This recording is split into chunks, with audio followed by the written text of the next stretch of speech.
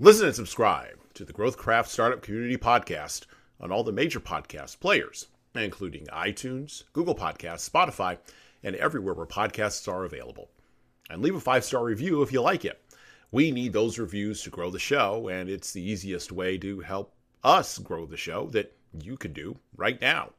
So head on over to iTunes, head on over to Google Podcasts or Spotify, and leave a 5-star review for the GrowthCraft Startup Community Podcast.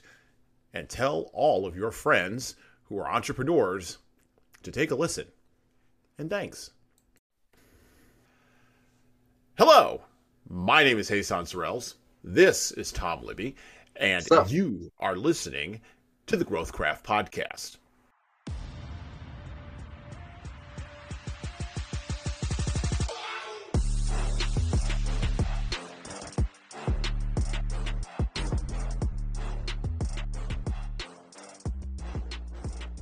The GrowthCraft Podcast is designed with the startup founder in mind. This podcast is committed to growing your connections as a listener to our GrowthCraft advisors, increasing your engagement as a listener with the GrowthCraft community, and dedicated to growing your knowledge as a listener about all the benefits that GrowthCraft can provide for your startup. We can't wait to bring you along on our journey and our conversation today. Here on the podcast, we interview startup founders, advisors, and others about their journey, their process, their story, and where they are going along with GrowthCraft. And today, we'd like to welcome to the podcast, Cody Jung. How you doing, Cody? Good. Not too bad. Thank you, Tom and Hassan, for having me. Awesome. So let's start off with sort of the first question of the day. What is it that you do exactly? That is a great question. I ask myself that every morning. but I guess to be serious, I'm building a startup that helps startups. So the startup building is called Dium, and we're trying to simplify the startup building process into manageable guidance questions. And then we use those responses to build some auto-completing tools and personalized AI help. Think of us like kind of like an AI TurboTax, but for startup building. An AI TurboTax, but for startup building. Now, there's a lot of talk these days, a lot of heat around large language model algorithms, euphemistically called AI. I personally don't believe they are AI, but that's another thing for another day, right? And maybe even later on in the episode, we can get into general intelligence versus specific intelligence and sort of what that all means. But for our listeners, kind of explain to us, what does it mean when you say AI? How does that apply to the work that you're doing at Dium? Right. So when we use AI, there are some chatbot type components to this, but there's also tools that we can build around the data that we have. Like I had mentioned, say we need to have some context about your startup, like your industry, the problem you're solving, we'll say like your customer that you're trying to target. If we have all that information, we can put it into an AI, let's say a marketing persona type AI that we've got created for you on our platform. And that takes in all the stuff that we know about your company and actually gives you some feedback that's helpful. And it of course, it's going to be a little bit general because it's an LLM. So it's taking information from everywhere and basically trying to predict what the best answer would be for the question that you might have around marketing in this case. So for us, we treat AI, or these, like, we'll use the big one, ChatGPT. We use that as our kind of a template for helping you get advice and feedback on different parts of your business based on what we know. So I got kind of like a two-part question here, I think, right? Number one was, am I correct in thinking that this is not going to be a replacement for things like incubators and things like that, where they're really trying to help people get up off the ground with their startups? And depending on how you answer that, my other question is like, so what prompted this? So, and I think what prompted your startup could be answered differently depending on what your answer to the first part was, right? Like, so I guess that's kind of what so I'm assuming you're not trying to get rid of these things. And if I'm correct in thinking that, then what prompted you to do this, and how does it interact with those things? Right. So I think I'd say we're not a replacement for like talking to like a GrowthCraft advisor, right? Where they are licensed, they have lots of industry knowledge. It's super specific. You go through GrowthCraft, you go through like all these questions and stuff to get filtered to the best people that can help you. That it's very niche. Like that's not where we are, especially because we're targeting idea to first customer. Whereas I think GrowthCraft is trying to figure out, hey, you've got customers. We're trying to help you manage your finances, your people, more niche marketing stuff. But for everybody else who's just starting, this area is kind of let's say underserved, and depending on where you live, very underserved. And so in terms of replacing incubators and boot camps, I think it depends where they sit. Most of them we're not going to ever compete with. In fact, we hope we can be their top of funnel, where if they send somebody who's not ready for their program, and then we say, okay, hey, you can track them here and follow up later with them if they progress to a certain point. And you can then take your network and all of your capital that you can deploy through your incubator and help these people. And in the bootcamp sense, again, not everybody gets selected to these. I think a great statistic that I found when doing some research is that the average incubator acceptance rate is only 2%. So on average, 98% of founders who even want this help and know about this help are denied. So we're kind of like want to be the backstop here, where we're giving you enough help and feedback and tools to get to the next level so that you might get into one of these programs or skip them if, happen to, all you needed was this initial kickstart. So we're not saying we're replacing anything. We actually want to just augment and help. And maybe that we can get into how that happens with our solution a little later. It'll be a little clearer. And to your second question, in terms of why we started it, I think the catalyst I kind of alluded to, and same thing with the reason I alluded to just earlier, is the space of idea to first customer is, it's a little nebulous, and it's kind of left up to the founder to figure out how to do this stage by themselves. And a lot of people say, well, there's resources everywhere. And then has anybody's ever said that looked at the resources that are everywhere? Because it's pretty much garbled lists that people have to figure out what lists are correct if they follow a list or steps. It could be watching anywhere from like 15-minute videos to 90-minute videos, or just sorting through articles and hoping they can find the right steps or questions, what to do next. Like hopefully they can figure that out. And if they can get through all that overwhelming, filtering of knowledge, then they may get to first customer.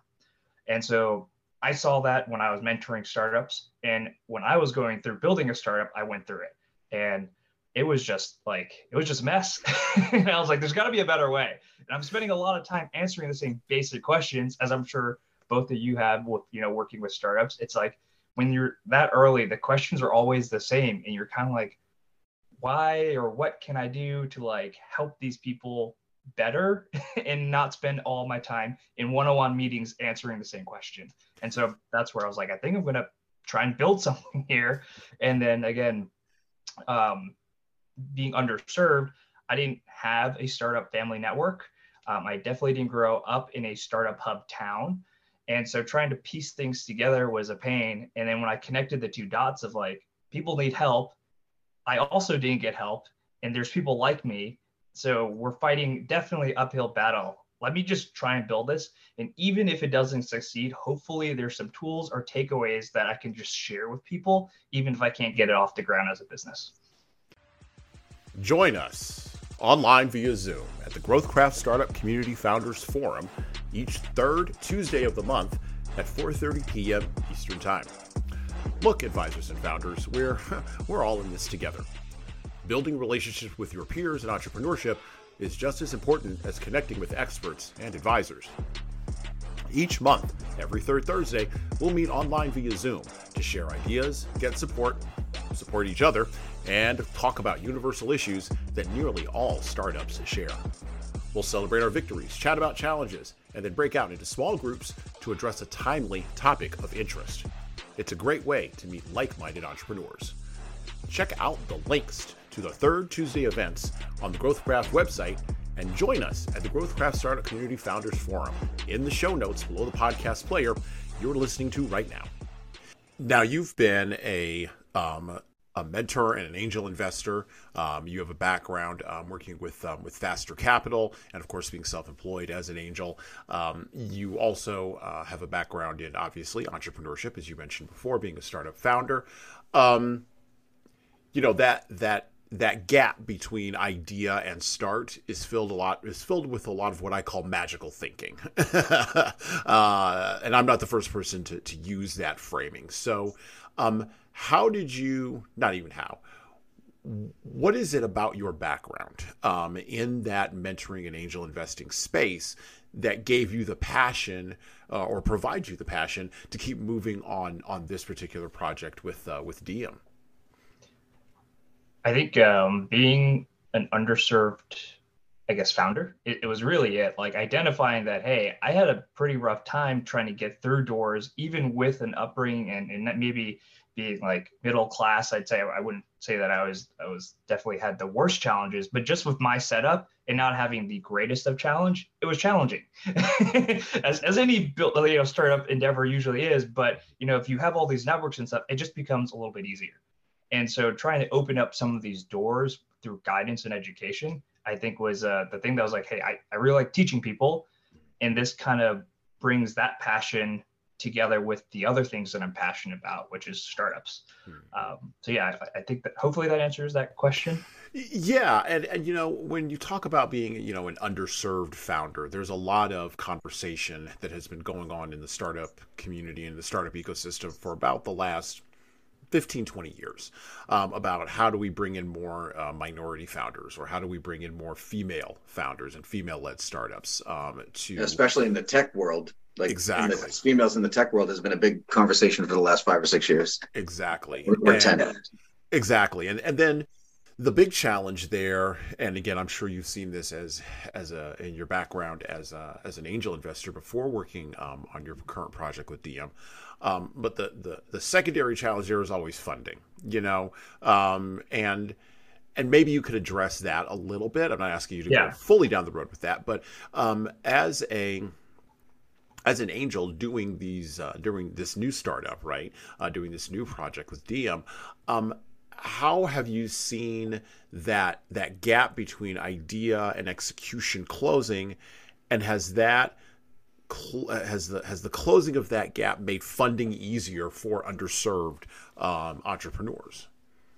So I think there's two parts to this question actually here, where the first part is like, how do you get resources to founders that are typically underserved for various reasons, whether they're just not being selected into these programs like incubators, like at 2%, like how likely are you to be a 2% person, especially if the cards are stacked against you, right? So that's right there is an opening for help. Like hopefully we can provide some guidance and just a path forward to help people through that nebulous, again, a lot of magical thinking going on, and ground it to some actual real world like process that we base ourselves actually around design centric thinking. So it's a very common now framework that's starting to just spread. And so that's kind of where we ground all of these questions, as well as around actual investor and advisor questions. So as a mentor, that's something that, we already have these questions that we know we have to ask. So at that point, we just kind of put it onto the platform to again, get you to answer them. And then we can work with you around them, or again, go to a GrowthCraft and they can work with you around it if you're further enough along. The second part, I think, is something a lot of people call like, there's just not enough there that people talk about. That's like the common answer to there's just not enough of us. And it's a pretty silly comment to make, especially when I think it's like 2% of funding goes to, I think it was Black and Latino founders.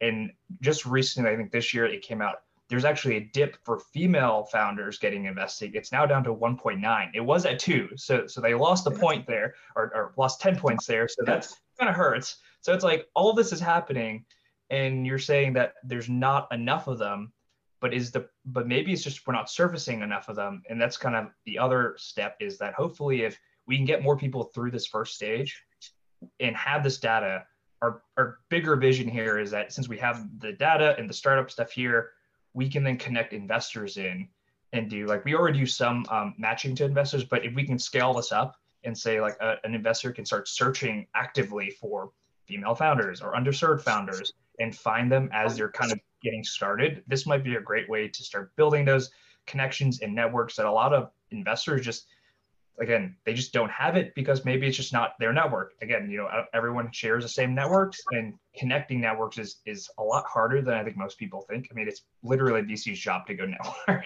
Like 50% of the time is networking. So, yeah. Do you think there's anything? I'll tell you why I asked this question very specifically, but do you think there's anything to those numbers based on some like geography? Like if you're not in Silicon Valley, if you're not in a town like Boston who has a pretty good startup community, then you're already behind the eight ball. Is that? I have a really good friend of mine who is from Detroit, and I think there's some.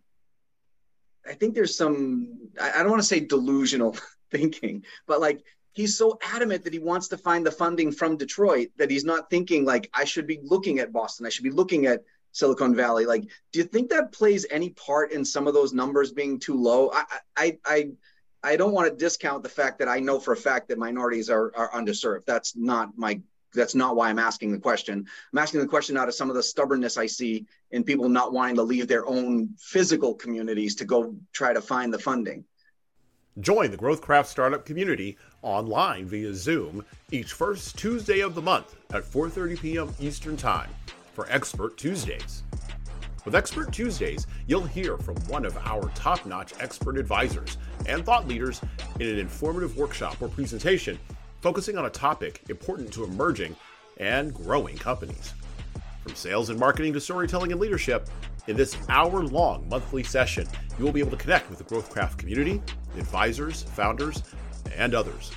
And you'll learn entrepreneurship skills you can apply to your startup project right now. Check out the links to the GrowthCraft website to join us on Expert Tuesdays in the show notes below the podcast player you're listening to right now. And thanks. That's interesting. I've not heard somebody say that they don't want to access more money. So that's an interesting perspective. I will say that much. I don't have a great take on that because I guess I've not really encountered it. Most of the time what I've encountered is a founder saying like, where are investors? How can I meet them? Like, I don't care where, I just want to know, but kind of to talk about maybe what your friend might be alluding to, and also kind of connecting back to that last question where, networks and where's investor money going. There's been a pretty big uptick, or at least visually from the surface level, if you're looking at the VC space, of funds just being built where there are hubs. I mean, the Midwest is going through a pretty big boom of funds that are just popping up, and that's all they care about. They don't care about investing on the coast. They just want to focus on investing in the Midwest. Interesting. There's stuff that I've seen just on the Southeast they just want to focus on. There's a lot of like these regional, VCs and funds that are popping up. They're just like, hey, we know there's opportunity here because everybody else isn't looking here. And the fact that people are doing that kind of says enough in terms of like, is there enough of them? Because clearly there is if funds are popping up. And two, in terms of what your friend might be alluding to, trying to build up that local ecosystem might be something that they're trying to do, which again, I think that's very commendable. And I hope you can figure it out. I mean, there are a lot of funds. I think even Techstar has a Detroit incubator program now also. Yeah. And I'm going to ask you one more question and then we can move on to another area. As an individual who is typically identified by others as being a minority, owner or founder or entrepreneur, that's not necessarily a label that I tag with myself with, but other people will, which is fine. Yeah. Well, self-perception is important, particularly when you're marching to the capital markets. But the thought that I hear from some individuals who are in those spaces, who are seeking funding, who are minorities or who are part of underserved populations, some of their thinking is more towards bootstrapping or alternatively. And I think that this is something that both mentors and angel investors don't talk nearly enough about in the conversations that I've been in with them, and the things that I've read and observed over the course of the last, I would say, 5 to 10 years. They don't pay attention enough to the pipeline to small businesses. They don't pay enough attention to that pipeline, right? Because if I can't get in, if I've got a big idea, but I can't get it funded, I'm going to go directly to consumer. I'm just going to go directly to the small business route because there's plenty of resources there, and plenty of people willing to help me from SCORE all the way to the SBDC and a bunch of other ones that are in my local area. There's an entire ecosystem set up there that's agnostic to me, and I can just go get it, and those people will help me, and the federal government will throw money at me at 2% interest. And then I can just go, and I don't have to worry about that other difficult thing over there, because maybe my idea wasn't going to be, and I'm just going to use this as an example, maybe my idea wasn't going to be the next Instagram anyway, right? And so I think there's a lot of underestimation of how much funneling happens in that direction. And I'm not asking you a question here. If you want to comment on that, you can. But that's just a thought that I had there. Yeah, I think I think I see that happening a lot. I mean, think about like SBIR and other like small business, SBA as well. Like those are also another one is a Chamber of Commerce's that pop up. Like those have become, I think, they're resources that exist that people overlook until they've gotten turned down so often. They're like, well, who else is out there? And then they do turn to those routes. I will say the funding from them can be a little dangerous. You definitely look at what type of funding you're getting. Like I think typically it's loans, and debt as a company, as a startup especially, is a very challenging thing to manage. Even if you have someone who's a CFO and knows how to manage it, it can be very difficult. So just, I'd say fair warning there if you're looking to tackle on that. But I do agree. I mean, they are the ones that are popping up the boot camps typically when I'm looking around. So they're helping out the communities. And again, I think there's also a play here that every company needs to get investors from a investment from like a VC firm or somebody to be successful. I think that is a terrible idea of definition of success. I think getting customers is the ultimate goal, and becoming, default alive, as it's called, getting revenue to cover your expenses, including your salaries, is the goal, not getting VC investors or other angel investors or somebody to hold you up on a pedestal, so to speak. Yeah. So, Hassan, do you have any other questions based on? I know we're way off script at this point, but to pull us back onto that script, and before I ask about the GrowthCraft part, is there anything left on the script that you want to ask him real quick? Well, one thing I would like to ask you is, if someone's listening to this who is an underserved or an underserved founder, right? Geographically, ethnically, whatever, right? However they may define that. What is their interaction like when they reach out to you, when they go and visit the website, and take a look at Dium? What's their experience like? What's their UX? Kind of walk us through that a little bit. Yeah, I mean, depending on how you found us, usually you end up on the landing page. That's startdium.com. That's START, like the word start, and Dium, our name, which is DIUM.com. And from there, you just make an account. It's free. All of our tools are free, even the AI stuff right now. And I guess the only thing that you would pay for is human service. So if you wanted a human to walk you through some of these things or give you more overview, whether that's through email or kind of like a one-on-one mentor, like general mentor. Again, the stuff here, we actually, we talk to GrowthCraft a lot, and we will direct people to them if we're like, hey, this is pretty niche. You should probably talk to someone from GrowthCraft. Like, we're not accountants, for instance, and some of us have some marketing abilities, but we're definitely going to say like, hey, you probably want to look at GrowthCraft or some other resource in your area to kind of facilitate. But if you want that handheld guidance of, okay, point me to what I want to do next, because I want a little bit more help than the AI tools or the other tools that are there, that's the part that you pay for. Unfortunately, we have to make money somehow, but the tools and other stuff, which, the basic, how do you go from idea to first customer, all that's free. And so they can just pop in. And I think that's one of our missions is that, can we provide this stuff for free and figure out how to monetize stuff around it, whether that's through the investor side or, some other more advanced tools that once you get a first customer and have revenue, then it's a little bit more interesting where we talk about money. But we don't want to block anybody out from this guidance and these basic tools just because they can't afford it. Does your system take them on a clear path? Like, is it like you do step 1, step 2, step 3, or is it one of those things where they look at it and they pick out what they need and then they just go with whatever tool they find under that need?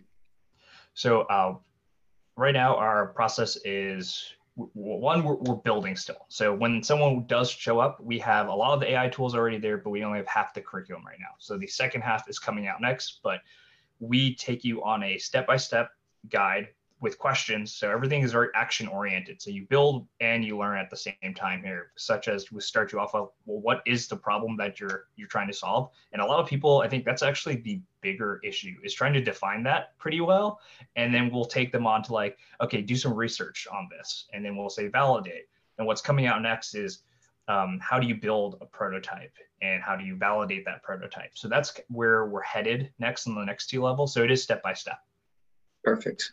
Okay, so now switching gears a little bit, I want to ask you about your involvement with GrowthCraft, right? Like, so you've actually mentioned GrowthCraft, I think, more than Hassan and I have, and we're with the organization.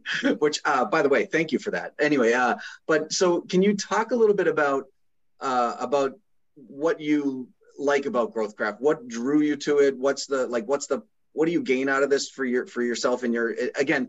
We know you're a startup designed to help startups, but you yourself being a startup, and that's what we're hoping to do as well. I mean, I think we have the same mission, but from a different perspective, right? So, what about GrowthCraft has attracted it to you, and why are you continuing to stay involved?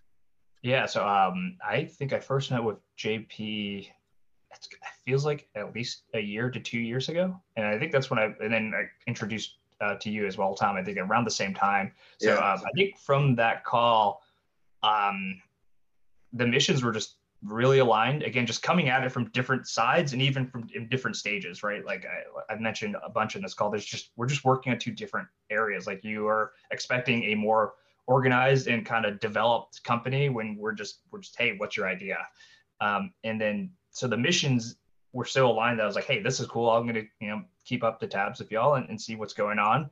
And you have taken this and scaled it out to, like, I think there's the monthly like group chat sessions, which I think is just great. As someone who's right now in not the biggest of hubs, it's nice to just like continue to talk with people. And I moved from out of Boston, so keeping up with people from Boston is kind of nice. And then again, keeping that network alive of founders is great. I think being a founder can be a lonely journey. I don't care what anybody tells you. It is definitely lonely and it's definitely hard. And just knowing other founders and just knowing people who are truly there to kind of have your back is just like a really nice, warm comfort feeling. So I've kind of stayed with y'all for the network and the help and just the support. And again, the mission is identical. Just help founders. Cool. So thank you for that. I mean, that's specifically what we're doing here, right? I mean, look, like you said, being a founder is a lonely journey, and that's what nobody really sort of lays that out in a whole bunch of different ways, particularly as the amount of funding goes up, or the amount of number of customers using your product goes up, or even just the changes that you may make to a product, as those continue to move forward, or as you build a team, right, around your particular idea. The pressures and challenges are unique to startup founders. They are shared, as I said before, they are shared by small business owners as well. But we're giving the specific in the startup founder space, and I do love it that you recognize that those founders need that support. In addition, coming out of 2020, the idea that being a founder should be geographically specific, I would hope is now more abundant. I would hope that is now dead. Gone. Should be gone. Yeah. It should be gone. It should be dead. And we here at GrowthCraft really do believe that being location agnostic is the way to go. So awesome. Well, is there anything that we haven't covered about Dium? that you would like to make sure that the listeners know? Or is there anything else that you'd like to promote today? How do people check you out? I know you already mentioned the website. You can mention that again. Many founders such as yourselves do speaking engagements. You try to get on other podcasts. What are the different ways we can get a hold of you, and what are you looking to promote today? Yeah, okay. I guess we've covered a lot, so I don't know if there's too much more to cover about kind of what we're doing.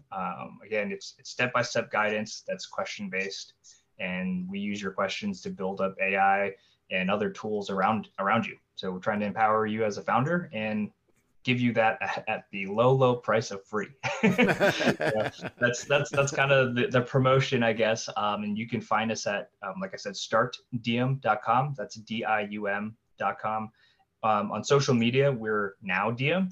And if you want to find me and kind of keep up with stuff that I'm posting about startups, finance, economy, tech, general stuff like that, you can find me at Cody S. Jung. So that's CODY, S like Sam, and JUNG. And that's on Twitter and LinkedIn. Beautiful. Beautiful. Well, thank you very much, Cody, for coming on to the GrowthCraft Startup Community Podcast. We definitely appreciated hearing from you, and we look forward to walking alongside you on the remainder of your project. Thanks. Thanks, everyone.